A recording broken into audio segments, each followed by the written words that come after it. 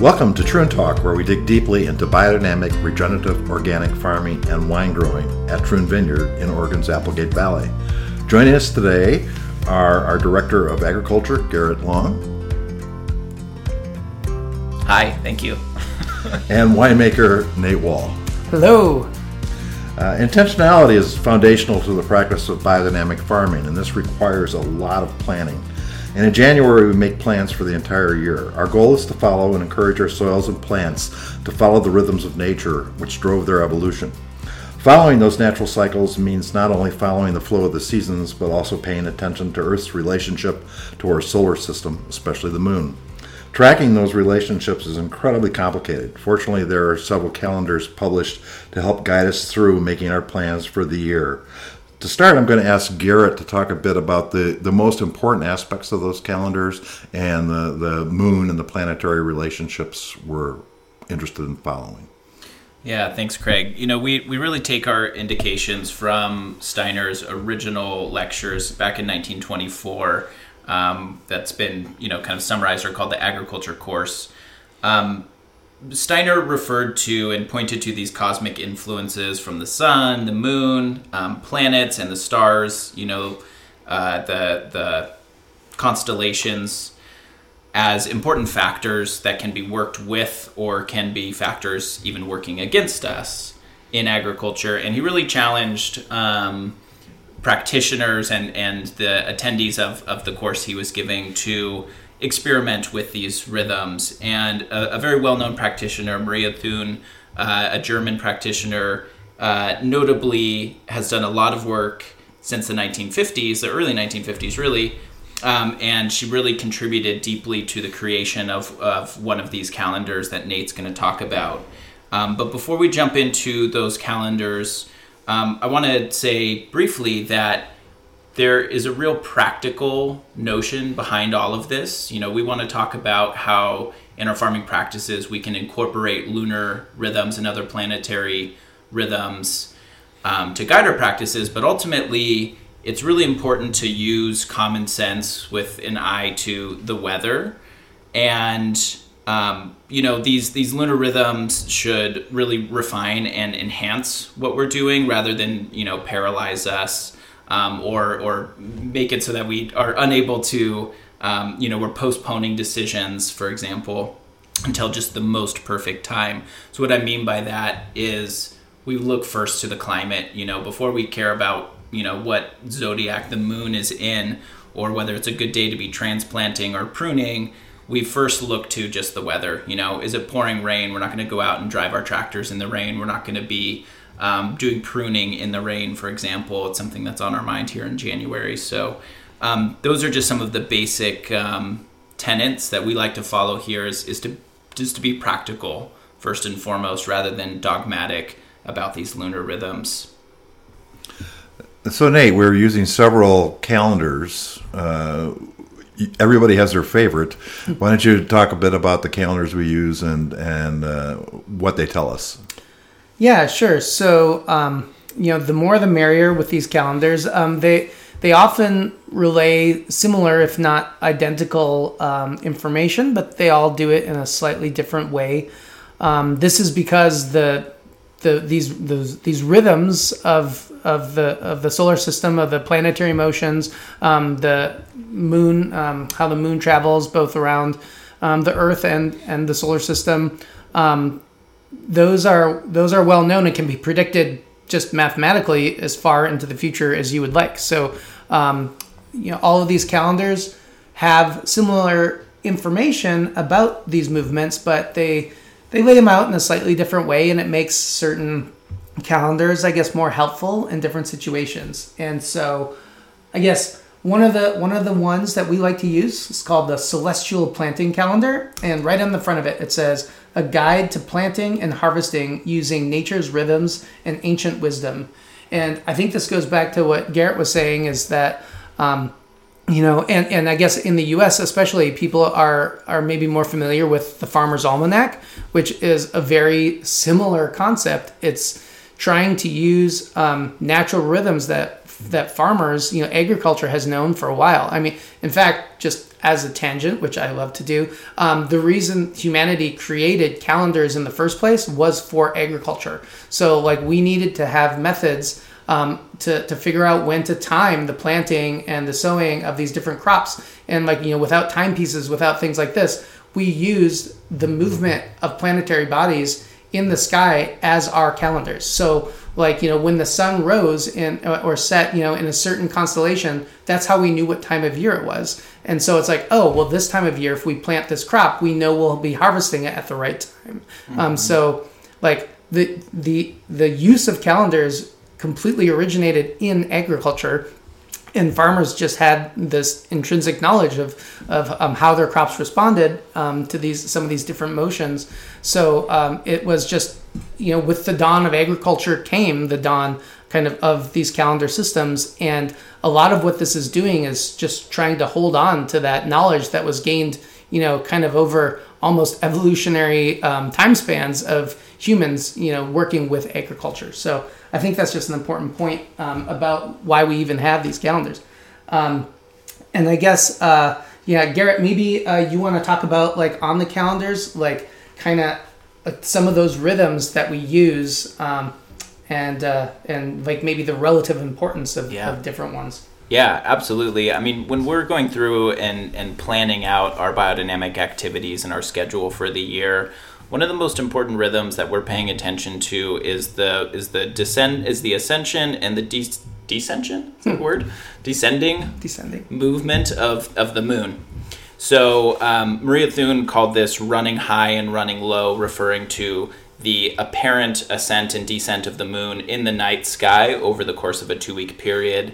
And so it's ascending for 2 weeks and then it reverses and appears to descend for 2 weeks.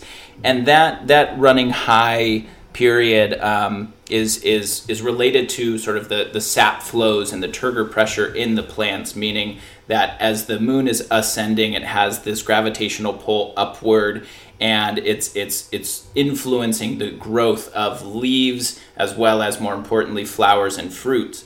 And during the opposite 2-week rhythm, there's more of a downward focus, meaning the plant may invest more energetic resources in growing roots rather than reproductive bodies. And so, again, these are really based on decades and decades of experimentation that Thune and other practitioners were doing throughout the world, really.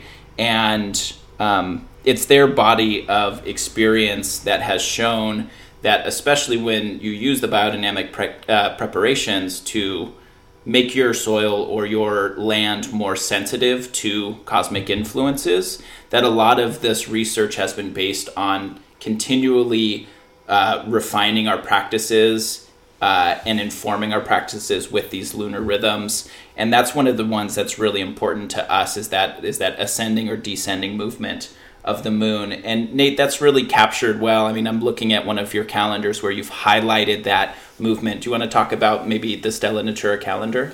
Yeah, and just to further your point on the moon, I think, interesting that you started with that ascending and descending. We haven't discussed phases of the moon, which is the most obvious to more people. They look up at the night sky. Sometimes they see a full moon. Sometimes they see, a crescent moon. And, so they know that the moon changes that way in a cyclical pattern. But perhaps it's a little less obvious. The sun does the same thing. And so like people are more used to the fact that in the winter, the sun is lower in the sky. And in the summertime, the sun is higher in the sky. That is a much longer annual cycle. The moon has a similar ascending and descending cycle. It just occurs much, much faster.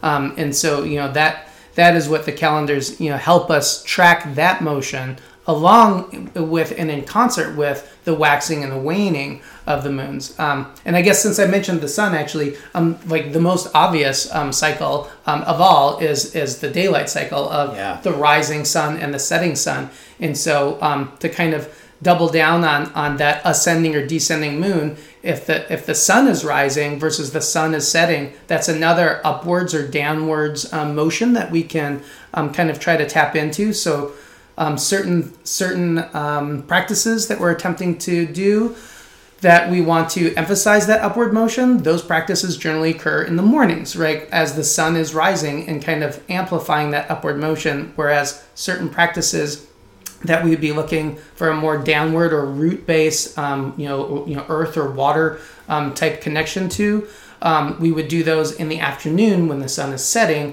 and hopefully corresponding with the descending moon phase, things like this. Yeah. So,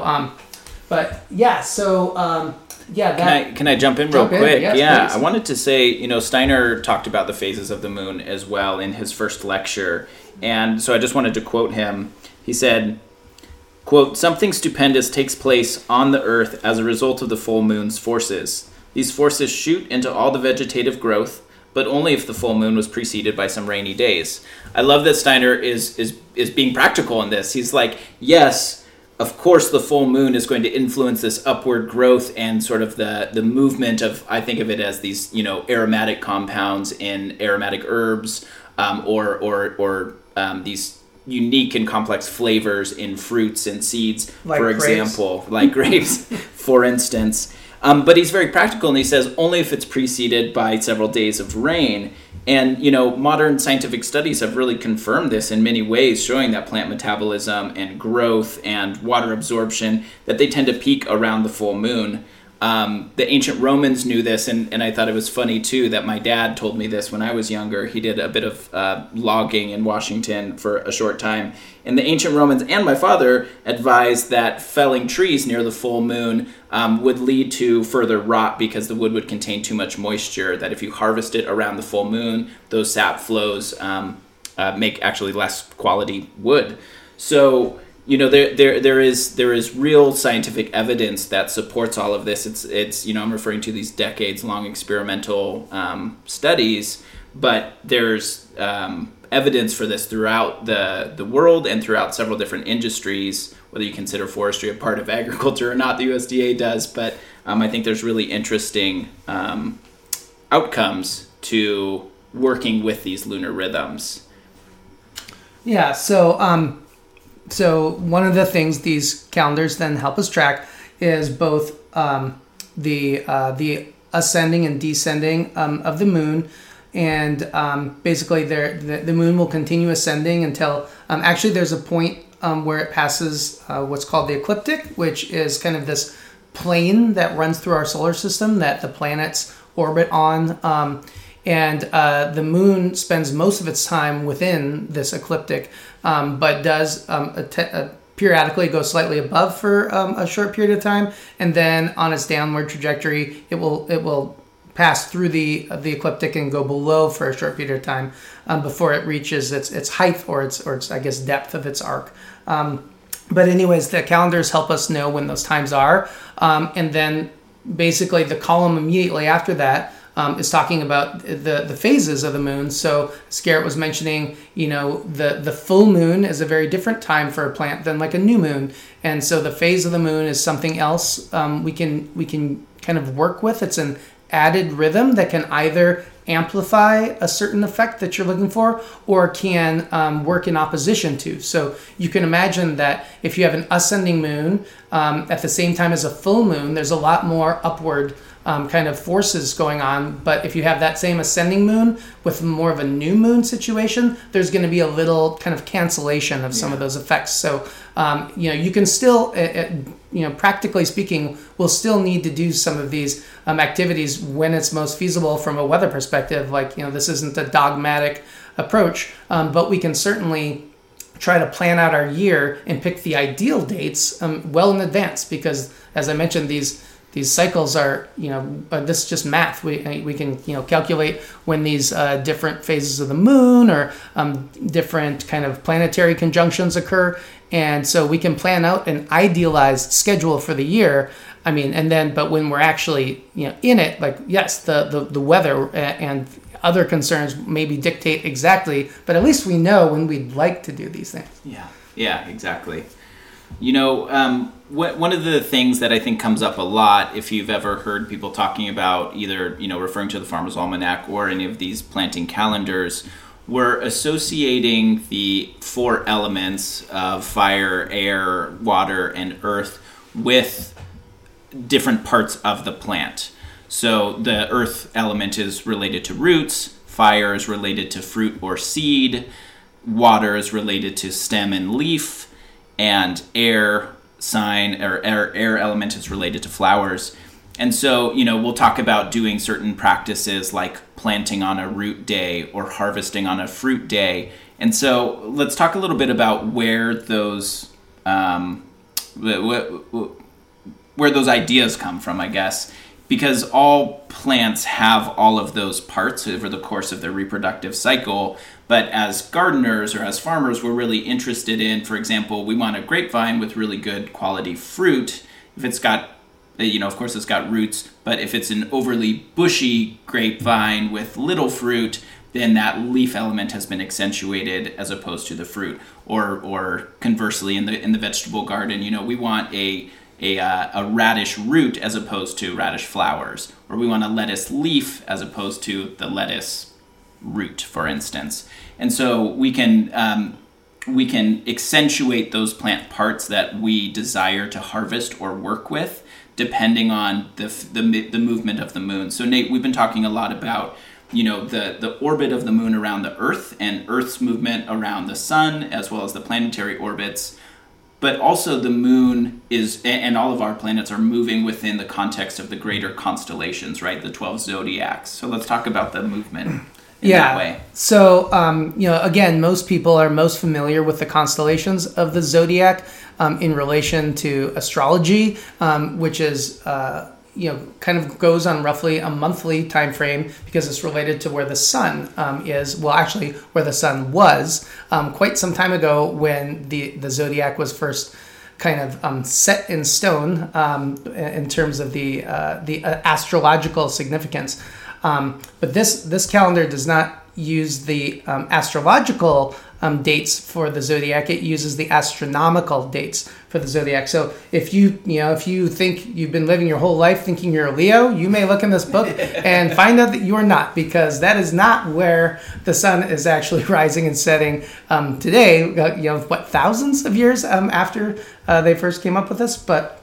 I was devastated to find out I'm a Virgo. It just shook my whole worldview. I am still a Leo, though, so I'm fine with that. Anyways, the zodiac in that context people are familiar with, but the moon also transits through all of these same constellations. The reason these constellations are important is because they lie on the ecliptic. That is how they can be used as a calendar, because the zodiacs will be on this plane, at different times of the year from a solar perspective. But the moon, since it's traveling around the Earth, does so much more rapidly. And so generally every 3 days or so, the moon will transit from one of these 12 constellations to another. And historically, these constellations have been tied with some of these different elements that Garrett was discussing. Garrett, do you want to talk more about that? Yeah, thank you. So exactly, every 2.5 days, the moon rotates into a new astrological sign. And so, as I was saying, let's take, you brought up Leo, for example. Leo is one of the 3 fire signs. And so when the moon is in a fire sign, such as Leo, this is considered a fruit day. This is a great day to be working with plants that we want to accentuate the fruit qualities. We keep talking about grapes because we're a winery, but also we grow tomatoes here. We grow squash in the garden. These are all fruit plants, so to speak, because that's, the part of the plant that we want to accentuate. Wait, a tomato is a fruit? It is. It is. It has seeds. But, of course, a big bushy tomato plant that has that leaf element accentuated would be a disappointment, right? That's not exactly why we're growing tomatoes. And so I wanted to quote somebody else as well. Bernard Hack, an old biodynamic farmer as well, he described the moon as a kind of lens to focus the forces of the constellations, rather like a magnifying glass focuses the rays of the sun as it tries to ignite a fire with its heat. So meaning that, between the Earth and the constellation of Leo lies the moon, therefore magnifying or accentuating that fire element on Earth, influencing those fruit plants to accentuate those fruit qualities. And as we said, that rotates every 2.5 days and gives us a lot of opportunities to be working with different types of plants. It works really well in the vegetable garden, although it can be complicated quickly. But if you don't like the sign that that the moon is in, wait a couple of days and it might really start to line up perfectly. So we can start to plan some of our activities both on a weekly basis as well as zooming out as we do in the beginning of January as a team to plan our whole year's biodynamic practices, like for example to guide our prep making or harvesting of the prep plants, for example. So you can already see that we've got kind of 4 rhythms that we've just discussed. We have the sun rising and setting. We have the moon basically rising and setting, ascending or descending. We have the phases of the moon that it's going through, and now we have this 4th rhythm of as the moon is moving, which constellation basically is it helping to focus, like Garrett was mentioning? Is it that lens that's helping to focus a fire or fruit element, or is it a lens that's helping to focus a water or leaf or stem element? So all of these do not move in lockstep. However, they all have slightly different timings on their cycle, and in some cases quite a bit, right? 2.5 days versus a lunar cycle, which is more like 28 days for a full cycle. So that's why these calendars are necessary, because you need to look. There's no way of intuiting what this is going to be, and each year the calendar shifts a little bit from where it was the prior year. So because these rhythms don't perfectly overlap, so they'll be staggered, and so sometimes during this is for me, when I'm looking for harvesting, say starting in mid-September or so in October, I would idealize be looking for something like, say, we're working with fruit, right? So we would want fundamentally to be working in a fruit time. We want what Garrett was talking about, trying to bring up all these aromatics, up all these interesting compounds into the grapes. So we would be wanting to look at ascending times. Ideally then, right, the sun is rising. We want to be harvesting in the morning. We generally always do that anyways, but that's a rising. We would prefer to have an ascending moon. We would prefer to have that moon be in front of one of the fire signs or fruit days to help focus that fruit energy, cosmologically speaking, and the trifecta would be, or quadfecta, whatever that is, would be if we could also then have a waxing or a in kind of enlarging moon, just all of these upward forces. That's just an example of trying to link up all of those different rhythms we've been discussing for the purpose of, in this case, trying to pick grapes at a particular time to try to emphasize everything we want that grape to be. Yeah. Perfect. And ascending and descending are relatively long periods, so a farmer has a lot of latitude to work within those. Yeah, those 2-week periods, again, that research that Maria Thun did really demonstrated, she even called it just transplanting time. That 2-week period of descending moon is a great time to be transplanting your crops from your greenhouse into your garden, to be sowing seeds, I didn't mean to say to be sowing seeds. That's better to do in the ascending moon. But to be transplanting along with those downward rhythms, it does give you that 2-week period to hopefully find that specific leaf day, fruit day period within that 2 weeks. That would be really favorable. And Nate, we've covered the 2 calendars, the Celestial Planting Calendar, the Stella Natura Calendar, and I've brought up Maria Thun several times, and her family carries on her legacy. She passed away 2012, I believe. Yeah, thanks. Yeah, It wasn't that long ago. And so her sons, I believe, are carrying on her legacy and continue to publish the Maria Thun Biodynamic Almanac for 2024. And there's some really unique stuff here, too, that's really guiding, for instance, our prep work with these vegan preparations or log preparations. We buried yarrow blossoms in a birch log recently to great effect. So let's talk about some of the differences with the Maria Thun Almanac.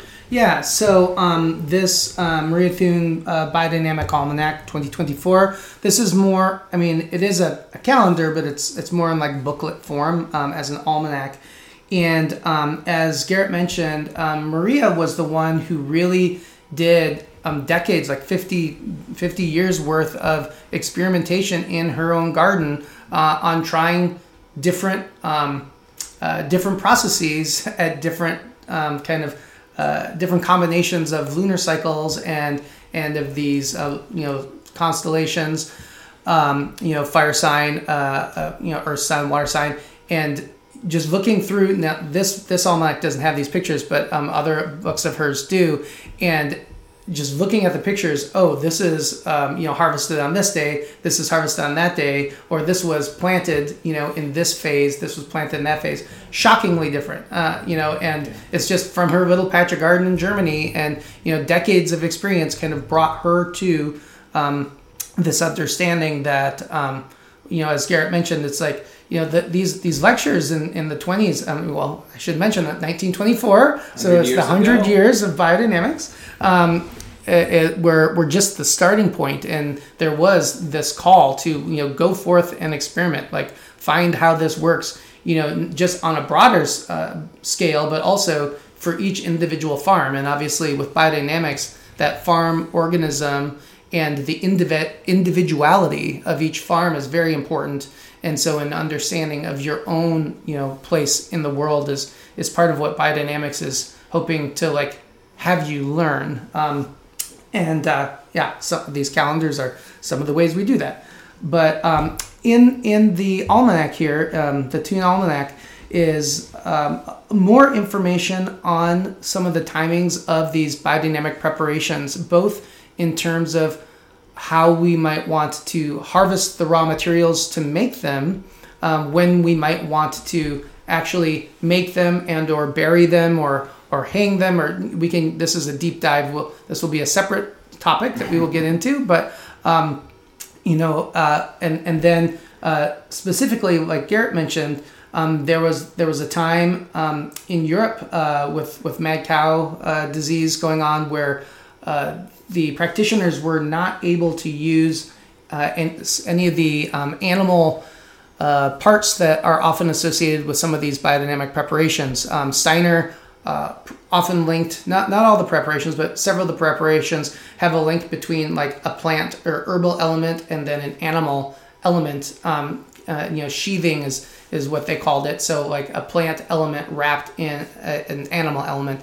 And during this time, they were unable to use those elements. And so Maria Troon did what she did best, is she started experimenting with all these other ways of having non-animal based sheathing, basically, and came up with these log biodynamic log preparations, substituting specific species of trees for different types of biodynamic preparation use, and through experimentation found great success in the creation of these. So that is something that Troon has been experimenting with as well. We have been doing this in concert with the more traditional biodynamic preparations. But Garrett, I want you to just you just came back from this great prep makers conference gathering, and talk a little bit about that. Yeah, thanks. I did have the opportunity to attend the annual gathering of the Fellowship of the Preparation Makers. Great name. Fantastic name. Great group. True fellowship was found and cultivated over this 4-day gathering in Northern California. And we culminated that the final event was a sensory evaluation by about the 50 of us that attended this gathering. And it was such an amazing experience. The whole gathering focused on 2 preparations, 502, the yarrow prep, and 507, the valerian preparation. And many of us brought examples of our own preps, and we did basically a blind sensory evaluation. It was really neat to go in silence in this room and take the caps off of all of these mason jar lids containing each of these preparations made by a different practitioner or different group of practitioners from all over the country, and to evaluate them, to smell them, to meditate on them. There was some energetic evaluation going on by certain people there. And surprisingly enough, there are versions of consensus that were reached about the quality, and I think a lot of that comes through experience and just your own personal sensory perception of them. But to get to the point, we brought our yarrow preparation that was prepared in the birch log. Again, not the way that Steiner indicated, but the way that Troon indicated. And it was put as one of the 11 yarrow preps. It was secret. And as it was revealed, everybody was asked, hey, what'd you think of number 11? Was that a good? How would you rate it on a scale from 1 to 5? And there were a lot of 5s shown up, which is the highest quality. There was good consensus about the quality. It was transformed. It was colloidal in nature. It was this dark colloidal smear on it. And a lot of people really felt that energetically it was a beautiful preparation, which I think surprised a lot of people in the room as well. And so I think it's just really encouraging for us to continue on with this experimentation, to really follow in the legacy of Troon, and to continue to reflect as an individuality of our farm and the nature of our farmers to pursue these experiments further. And so maybe just kind of in closing, we can talk about what these rhythms really mean to us on our farm, and yes, how you incorporate them, but really why, what does it matter? What does it all mean to you? One thing, I want to go back to what you were just saying, because I love that it was a little bit of like a gotcha moment, you know, where like supposedly we were supposed to be presenting our traditional biodynamic preparations for evaluation. It's kind of like bringing some like 16% alcohol wine to this like, you know, minimal intervention, like low alcohol, like wine tasting, and just like blind people on it. And like every once in a while you can find this amazingly balanced, you know, high alcohol wine. People will love it. And you're like, actually, you know, this is not at all what you were thinking. And so I think it's kind of funny, but also really encouraging that that's exactly what happened with our own experimentation. And experimentation is something we love to do in all aspects of what we do here. We do it in the winery all the time. We've had several podcasts on that, but we also do it in our vineyards. And I'd like you to just, you've described before the practice of biodynamics, and this kind of feeds into what we've been talking about. And I like your explanation for that, if you could give it again. Sure. Yeah.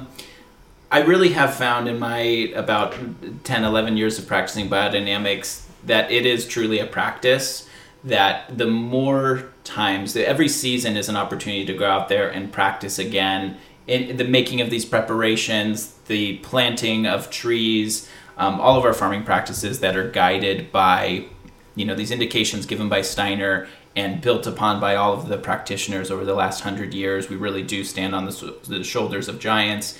And what I've gained from my own personal practice is a deeper sense and a deeper sense of the influences, the relationships between planetary influences, elements, plants, and their uses on the farm. We're really excited to experiment more deeply this season with some of these prep plants and preparations, using them in novel ways, and like, for example, using more nettle teas and equisetum teas.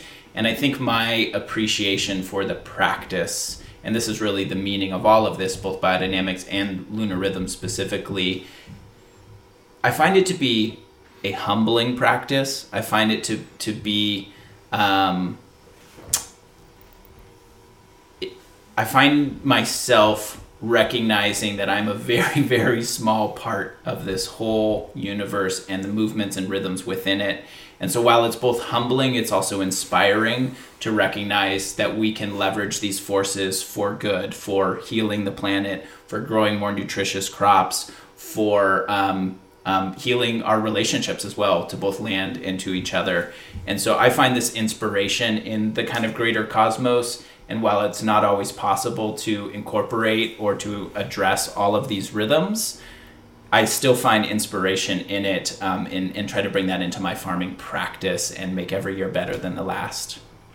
And kind of speaking along those lines, I was reminded as we were going through setting up our 2024 annual, biodynamic practices like schedule, of how far we've come. So in 2018, speaking of this being a practice, right when Troon was first transitioning into biodynamics and organic viticulture, regenerative practices here, our Our 2018 biodynamic schedule was like about a page and a half. And we talked about the first two preparations that we personally made on our farm here was preparation 500 and 501. So the kind of the foundational preparations in biodynamics, the yin and the yang, the upward and the downward, the kind of the cow manure cow horn preparation, as well as the silica cow horn preparation, and that's just where we started. And so we just had some information on that and the timing of the applications on that, and that was our 2018 schedule. Fast forward to 2024, it's now like our 8 or 9 page document. We go through all of the preparations, barrel compost, we talk about various field sprays, and we continue to try to integrate more. And this year we're trying to go beyond just the kind of prescribed uses of many of these biodynamic preparations, which most of them are for the compost pile specifically, and to help enliven different aspects of the compost, such that when the compost is applied on the land, it does receive the benefits of these various biodynamic preparations to aid the plants in various aspects of its physiology, which we'll go into later in a further episode. But trying to move beyond some of these and using some of these preparations directly for uses in our vineyard on our farm. So again, this is a practice, and year after year we've continued to develop it, and we get comfortable with working with certain aspects, and it's time to kind of keep going further and experimenting more and adding more onto our 2024 schedule, such that it's now 9 pages long, and I'm sure 2025 will be 10 pages long. And but that's kind of the fun and the excitement of doing it. And it is, I think, a great way of learning biodynamics. Is and this is as we first started, our biodynamic consultant Andrew Beatty said, biodynamics shouldn't be a chore. If you try to just jump in and do all these things, you're going to see them just as a chore, and you will not have the intention that Craig started this whole podcast with, because you'll just see it as something you need to do, and it will be really hard to have the intention necessary behind that act of making these preparations, of applying them, because it's just one more thing you need to check off. But if you start layering these slowly over time, and you see the rationale behind it, you see the application, and you see the results of that application, you're excited to add on to that and to kind of continue deepening that practice, on your farm organism that you're continuing to learn more about. So I think that that's why it's fun for us to sit down in January and think about what we're going to be doing this whole year, setting that intention, and but embracing it with excitement, not dread of how long our schedule is getting. We always think of these things in terms of agriculture and farming, but Nate, you mentioned your harvest decisions are impacted, but also seller decisions are affected by these rhythms. What are some of the considerations you have to take into account? Yeah, that's right, and that is a much less well-defined aspect of biodynamics. Biodynamics in the vineyard, in the garden, in the farm are much more, I guess, studied, and there's more publicized literature of people who've tried different things and failed on some and succeeded on others, and there's a more, I guess, well-trodden path in that some of the biodynamics in the cellar is perhaps a little less obvious, a little less intuitive, but we do certainly follow these rhythms as much as we can. For example, bottling is an easy example. We have to schedule our bottling about a year out anyway. We use a mobile bottling truck that comes onto our site. It's great. I love not having to have our own bottling line because the bottling shows up. There's someone whose job is every day of the year to run this bottling line. They can dial everything in a couple minutes. They have every spare part necessary in case something goes wrong. It's just great. If you have your own bottling line, you only use it a couple times a year. Inevitably, something breaks or doesn't work when you try to start it up, and it's frustrating. And bottling's already, kind of traumatic enough.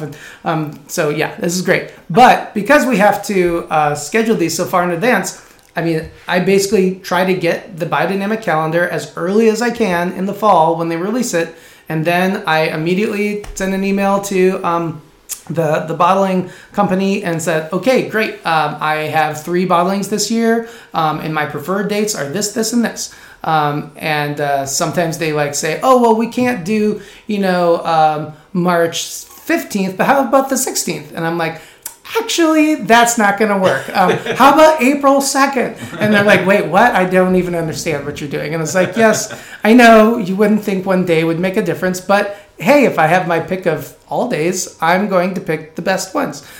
So yes, there are some things we do. Racking is kind of an obvious one. If you're trying to rack wine off of its lees, it's a good time to do that would be during a lot of these descending rhythms that we've talked about. When the lees will likely be more compact at the bottom of the barrel, say. So if you're trying to take the wine out and leave settled material behind, try to work with those descending rhythms, both if you can, starting after lunch, but then certainly lunar elements as well. Working with fruit signs as you can, because again, ultimately we want that fire or fruit element. We're working with wine. We want to accentuate that element. Although sometimes, if secondarily, if you're working with certain types of white wines and you just can't get the calendar to work out and get the stars to literally align for fruit, a flower is a good alternative, especially if you've got some aromatic white wines with these floral characteristics. That's not a bad second option, and it just gives you more options to try to get done what you need to get done to make the bottling happen. So that's one example of a rhythm. Bottling might be a little different. You might want to make sure that the wine is expressing its characteristics more fully. So instead of some of those descending characteristics, you might want ascending characteristics when that wine gets put in the bottle, because puts in the bottle, gets a cork on it. It's a little bit setting things in amber, although Troon's wines, since we are, we're very minimal intervention, we don't use additives, we don't fine, we don't filter. Our wine continues to be a living and breathing thing, even in the bottle. So it hasn't been sterile filter. It hasn't had the life literally removed from that product. So ours may not be as set in amber as others, which is a beautiful thing. It allows for the evolution of that wine after bottling, which is kind of why you want to set that starting point as best you can. So if I can get these perfect dates on the calendar, I will select those for bottling. But every once in a while, you can't make that happen. And you might try to do a second or even a third tier. But it's better than, having no intention. Again, it all comes back to intention. It's better than having no intention on those bottling dates or racking dates, or just, picking a date randomly out of thin air. It's like, at least we have intention behind what we're doing, and we can strive to work with these rhythms as much as possible. Yeah, you can grow good produce without following these rhythms, but I always look at trying to achieve these precise dates and alignments is going for that extra quality, that extra little edge, that tomato that has more flavor, the wine that has more life in it, and I think it's worth it to invest that time if you're going for peak experience. Well, I like thinking about this in terms of like the Olympics. You look at all these top athletes competing, and like the times, fractions of a second are the difference between being on the podium and not. And like the same way as like when, in the world of wine, there's, thousands of participants, hundreds of thousands of participants, and a lot of really great wine out there being made, more so than any time of history. We have just such great choices out there spread before us. And the difference of, a fraction of a second or just that like little bit can make the difference between a really good wine and a great, amazing wine. And so, yeah, if we have all things working for us, that might just be that little fraction of a second that pushes it over the edge. Yeah, it's that cherry on top, right? I mean, Craig, you brought Biodynamics to Troon back in 2017, 2018, and you've watched this evolution to go from just making 500 and 501 to this now 10-page document and this intensive planning experience. I think Biodynamic as a practice I've heard you describe as really meaningful. Can you speak to what these lunar rhythms, I know you've been also inspired by like the fertilization effect of the moon and some recent scientific studies on that. What do these rhythms mean to you? Well, first of all, I think the goal is to connect to natural rhythms. You know, the way that the natural soil system evolved to work, the way the plant evolved to work, and they all evolved in this environment with the plant, the moon, and these cycles. And you referred to these were the calendars that people had in the past. There's interesting research now. You know, the moon obviously is a huge part of this process we go through, and people tend to automatically think, oh, it's the gravity. They relate it to the tides. But now there's this new research that's come out with, there's a scientist in Italy who has, looked at that increased plant activity you referred to, but they connect it to the reflected light of the moon, and that's a cycle. There's some American scientists discovered that the moon has a tail, and once a month this tail, like a comet, and once a month that tail comes across the Earth, and it's primarily made of sodium. Now, what do these things mean? We don't really know, and I think that's the interesting part of biodynamics. There's so much that we don't know, and biodynamics, I think, respects that. So, do we know why the moon is doing all these things? Not necessarily, not yet, anyway. So, I think that's the part is that you're looking and you see improvement. We've seen improvement in our wines and our soils and so forth. So we know these things are working. We just don't always know exactly which parts. I thank you, Craig. I'm most definitely motivated by that myself. Sort of asking the questions of why and building experimentation and research projects around trying to figure out the why behind biodynamics is personally very motivating to me. I did my master's degree in soil science, and I've been a biodynamic farmer for more than a decade. And while those two may seem at times at odds with each other, a very strict land-grant university UC Davis approach to agriculture versus biodynamics as on the other end of the spectrum involving spiritual science and lunar rhythms, there's a perception that these may be at odds with one another, and yet I find this beautiful balance in using the scientific method and to really refine our questions to better understand these cosmic influences and how that cherry on top can really make a wine, push a wine into that excellence. I'm personally motivated by that too. Okay. So, it's quite the process. We'll be sharing more of this in the future, going over kind of a month-by-month plan. It takes hours and hours to work all this out, but we really feel it's really a good investment of our time, and we feel that we are making things better. In an upcoming podcast, we'll be looking at that, and we'll also be having an in-depth discussion on the cycles of the moon itself. So we will continue to build on this topic, and thank you, Garrett and Nate. Absolutely. Thank you. We are happy to share this podcast from Troon Vineyard, a Demeter Biodynamic and Regenerative Organic certified winery in Oregon's Applegate Valley. We farm like the world depends on it by growing produce in our gardens and naturally crafting authentic wines. We will be sharing these in-depth podcasts several times a month.